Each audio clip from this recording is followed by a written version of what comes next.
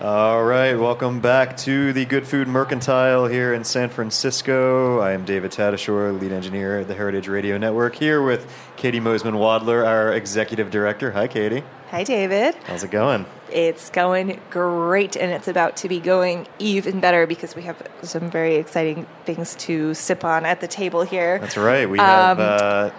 I'm sorry, I already forgot it. Sivan Kotel. I'm so sorry. Sivan Kotel of Stonecutter Spirits and Eric Sorkin of Run Amok Maple are here in the studio with us. How are you guys doing? Two Vermont companies representing Vermont. That's right. That's right. Yeah. It's the Great to be Vermont- here, David. The Vermont panel. Representing Vermont. That's right. It's the Vermont scene here in general right now. Have you been noticing that? There is some strong repping from Vermont over here in San Francisco at the Good Food Awards this week, and it makes me feel so happy and proud. I'm very happy for you. My co-host this segment is Sarah Rosenband, who was our volunteer. She was assigned to us this morning to help out with our broadcast of the Good Food Mercantile. And it turns out that we both went to Middlebury College, and so we feel already a very strong kinship through that. And so we really were excited about having a Vermont producer segment. So thank you guys both for coming on and joining us today. And thank you, Sarah, for being our most awesome volunteer from Middlebury. You're so welcome. Thank you guys for having us. This is where I would normally hit the applause button, but, we do what we can here. You didn't bring the applause button? Whoa. Okay, so I'll start off with you, Sivan. You are a spirits producer in Middlebury, Vermont. Tell us a little bit about what you brought to the Good Food Awards today. Yeah, so we came out here with our gin, single barrel gin, and our whiskey, Heritage Cask Whiskey. Both of them are Stonecutter Spirits in Middlebury, Vermont. It's been really fun to come out to things like this because we've been involved in good food for a couple years already. We go to the Good Food Mercantile in New York every year, and this is our first chance to come out to the West Coast and actually be here. We came out for the Good Food Awards last night because we were a finalist in the awards. We get to be here for the Mercantile today. So it's been a really great chance to explore the West Coast half of this awesome movement. Awesome, and congrats on your finalist position. Thank you. And Eric, what have you brought with you today? We brought out our line of barrel-aged, smoked, and infused maple syrups. We're from Vermont, and so there's one thing you do in Vermont, and you make maple syrup. I mean, that's pretty much it. And if you'd seen us this morning, actually, we joked that Californians' image of what Vermonters do when they come here is bring a lot of maple syrup and drown everything in it, and that's actually what we ended up doing this morning. So weirdly accurate. We're all about that. But yeah, there's a great link. So this is our first time doing the good, participating at the Mercantile. We just launched with this line about 6 months ago, and we're psyched to be here. It's a great scene. I mean, it's a real personal connection we've been making with everyone, and it's great. It's really, really nice. So. And what does it mean to both of you to be a good foods producer, and how are your products meeting the standards of the Good Food Awards? Yeah, I can start with that, Savannah. If you want to think of your answer while I handle that. Sure. That one. Well, we're really obsessive about quality. We're all organic. We have a corporate mission, a sense of corporate responsibility, ethical responsibility, and environmental consciousness. And we manage 1,300 acres of land as part of making our maple syrup. So we have, it comes into play day to day for us. For when we started with Run Amok, with our retail-facing brand, it was just incredibly important for us to put our best foot forward and to make the best product we could. So we use the highest quality ingredients from start to finish. We use our best syrup. We were obsessive with quality and with responsible sourcing of all of our products, and we just want to have truth in what we're selling. I mean, I'm not a born salesperson. For me to sell something, I have to really believe in the story I'm telling. So we just weren't, it's kind of a no-brainer for us. But, when I think good food, for me, that's what I'm thinking about. And, my wife, who's my partner in this, is a chef, and, we just wanted to put together the best products we could. So that's really it. Thank you. And you've already made it onto Oprah's favorite things list in your very early days. That's quite an accomplishment. We did. We've done great. I mean, it's funny. We've shared some of the limelight with Stonecutter. We were both in Food and Wine and on Good Hunting or Cool Hunting. Cool Hunting, yeah. Excuse me. And we had.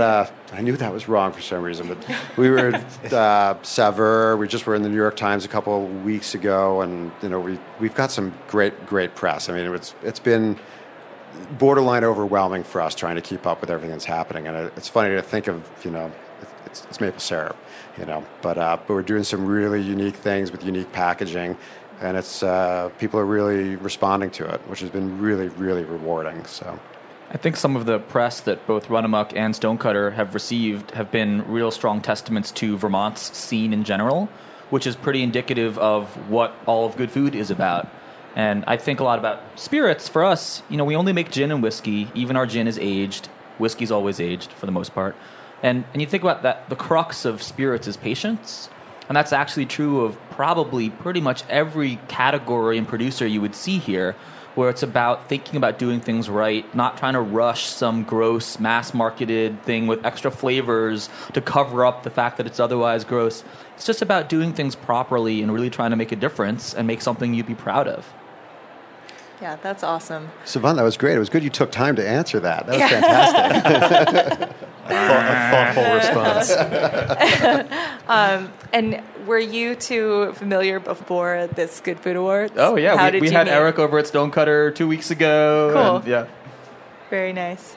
And you are on Exchange Street in Middlebury? Yeah, it's been a great hub. Vermont in general, especially in booze, but much more than booze, has all these little pockets of fantastic industries and communities. And sometimes it's the same industry represented all across the state, but sometimes it's pockets with multiple complementary different industries. Mm-hmm. So in Middlebury, we've got a ton of great booze, and that's more than just spirits. It's spirits, and it's beer, and it's wine, and it's cider, but we also have good coffee, and we have good cheese. And so there's all these little parts where it's a strong network of folks that talk to each other and communicate. You get to share ideas and also just share inspiration. Yeah, I can speak to that because Stonecutter opened my senior year when I was at Middlebury, and something about you guys coming into that little corner of Exchange Street where you were next to another distillery and Otter Creek Brewing as well as Woodchuck Cider. It was just like suddenly we had a pub crawl in like an 8,000 person town. And your tasting room, if you want to speak about that in a little bit, is just kind of like really hip and this like new agey rustic idea. So it made all the seniors happy once I turned 21. Thank you. Yeah, Vermont's a really unique place right now. It's probably, in my opinion, it's the most exciting place in the country for food at the moment. I mean, it's a rural state. And if you think about what's going on in our state on a per capita basis, it's just absolutely remarkable. I mean, it's now driving a lot of new crafters and young people to move to our state specifically for the food movement. And that is really starting a very positive feedback loop where it's bringing in even more and more people. So it's been there for 20 years, but in the last 10 years and then 5 years, it's really accelerating. I mean, it's insane what you can get in our small town. I mean, my wife's a food and farming writer, and she wrote a story on that. Just, you can pick any town in the state, no matter how small it is, and you can find just amazing stuff. Cheese, beer, coffee, spirits, maple, it just goes on and on. It's awesome. It's a great place to be. So I think we got to get to the fun part. We have to pour you some spirits. We have to pour you some maple syrup. We even have stuff that goes well together. Eric's group with Run Amok the next couple of days at Fancy Food is doing a cocktail with Stonecutter Heritage Cask Whiskey. So there's a lot of fun stuff you can do, a lot of crossover. This was serendipitous. Fine, twist my arm. I planned this. Yeah, right. Can you talk about the bottle that you just opened? Yeah, Wow, so that is first beautiful. we're opening for you Stonecutter Spirits Single Barrel Gin. Oh, yeah. Oh, excellent. You've done this And before. I'm going to pour you a little taste. So this is lightly barrel aged, super smooth, totally one that you can sip. It's great in cocktails, but also fantastic by itself. And that's the part that's really special, I think. When you start looking at spirits and think about how to make them the best version of what they could be, right? we take aging as a technique that's part of our gin. It's not a gimmick. It's not about changing the color just so it looks different or anything like that. It's about how to make something really special. And so you get from the aging some vanillas, some caramels that come from the bourbon barrels that we age this in. We treat those like they're part of the recipe. We take a really holistic approach to thinking about how the juniper, the cardamom, the orange peel that are in our distillation will work well with those flavors that you get from the aging, and how everything will come together and really be married as one. And the gin is your original, correct? Your kind of first line. Yeah, this is the first thing we came out with. It's distilled in Vermont. It's aged in Vermont. It's bottled in Vermont. We released it last summer, so summer 2015. It's won some really nice recognition out here in San Francisco. It won a double gold in Best in Category in the 2016 San Francisco Spirits Competition. This is also what was the finalist this year in Good Food. So it's been really nice for a small company from the middle of nowhere, Vermont, to be able to get out there and really, hold its own against all the big boys everywhere. This is so delicious. Yeah. Thank you. I've had a bunch of aged gins, and I've never had one that just so rounded out what gin already should be in my head. This is so smooth, and there is like that nice warm vanilla, but the botanicals seem to be really enhanced by the barrel aging rather than kind of squashed like Thank some you. others that I've tasted. I could really sip on this for a long time. It's so beautiful. Thank you. I think my business partner, Sass, back in Vermont right now, gets a lot of credit for having a fantastic palate and really encouraging both of us as we thought through this and worked through our recipe to treat it in a holistic manner where it's not about being the best aged gin as a new category. It's just about being a fantastic gin. What does it mean to be gin? What does it mean to make gin better? And think about new ideas, new approaches. Can we find this in New York City? You can find it online in New York from stonecutterspirits.com. We've just begun to expand into New York, so it may soon be available in some retail stores in New York. Oh, excellent. And we're getting ready for what we hope will be an expansion with proper distribution into California, hopefully the Mid-Atlantic, Washington, D.C. area as well. Nice. And what's the other bottle here? The other baby we have is Stonecutter Spirits Heritage Cask Whiskey. I'll pour for you, Simon. Thank you. Love the name. I would just like to point out real quick that you guys are the first to bring us samples of your product. So thank you very much for that. Thank you guys for having us. This makes for much better radio, in my opinion. It's Vermont hospitality. Yeah, that's right it. there. This is why we wanted to have the Vermont panel. Yeah.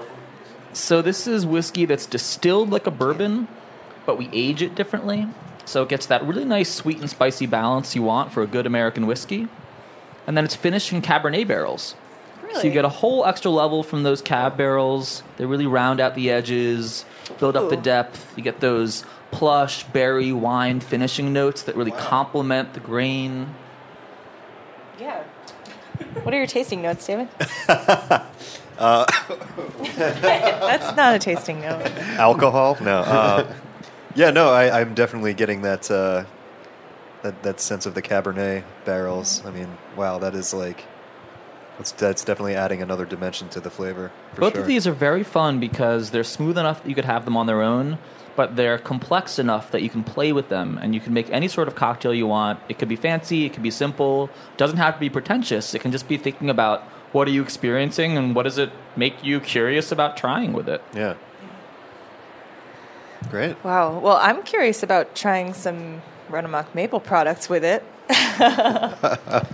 What do we have I can here? help you with that. Yes. Well, I brought up a few. We have a full line. Our full line is actually 10 products, but Wow. I know you said you haven't been trying other people's products today, but that might have been too much. I didn't bring any insulin with me. Yeah. And there's really only so much sugar you can have. So one of the more unique ones we do is Macroot lime leaf. So we take our maple syrup and we infuse it with lime leaves, which is a really strange sounding item, and it's definitely unusual, but it's magical. It's floral, it's bright, it's light. I often liken it to chocolate in that it's kind of very unexpected what you get when you mix those things together. Really good in just something like a yogurt or over like a mango ice cream, something like that. I was going to ask, Because obviously when you think of maple syrup, well, when most people think of maple syrup, they think pancakes. I guess as someone who spent time in Vermont, I know you can do anything with it. But do you guys often, is that part of your business to kind of promote things that you can, since the flavors are so intense? Most definitely. I mean, maple syrup is precious. It's unique. I mean, it's unique in so many ways. It's one of the few foods that's actually wild harvested when you think about it. You've got fish and Brazil nuts and truffles and maple syrup. Totally. But it's special, and it's expensive to make, and it's expensive to buy. And one of the things that we felt very strongly about was that people were really missing a lot with packaging, presentation, and use. So we think of ourselves as innovators and creators, and we're just showing the world that there's so much more you can do with maple syrup, from cocktails to kids' drinks to savory dishes to sweets, and that's really working really well for us. So you've tried the lime. You have to tell me what you think. I am not I don't have a sweet tooth. I really don't go for desserts very often, but I can't stop eating this, and I want to eat pancakes drowned in this. It is so good. That's excellent. Excellent. Cool. I can definitely see myself drizzling this over yogurt. That sounds like a perfect pairing. Well, oh my God. How much appetite do you have?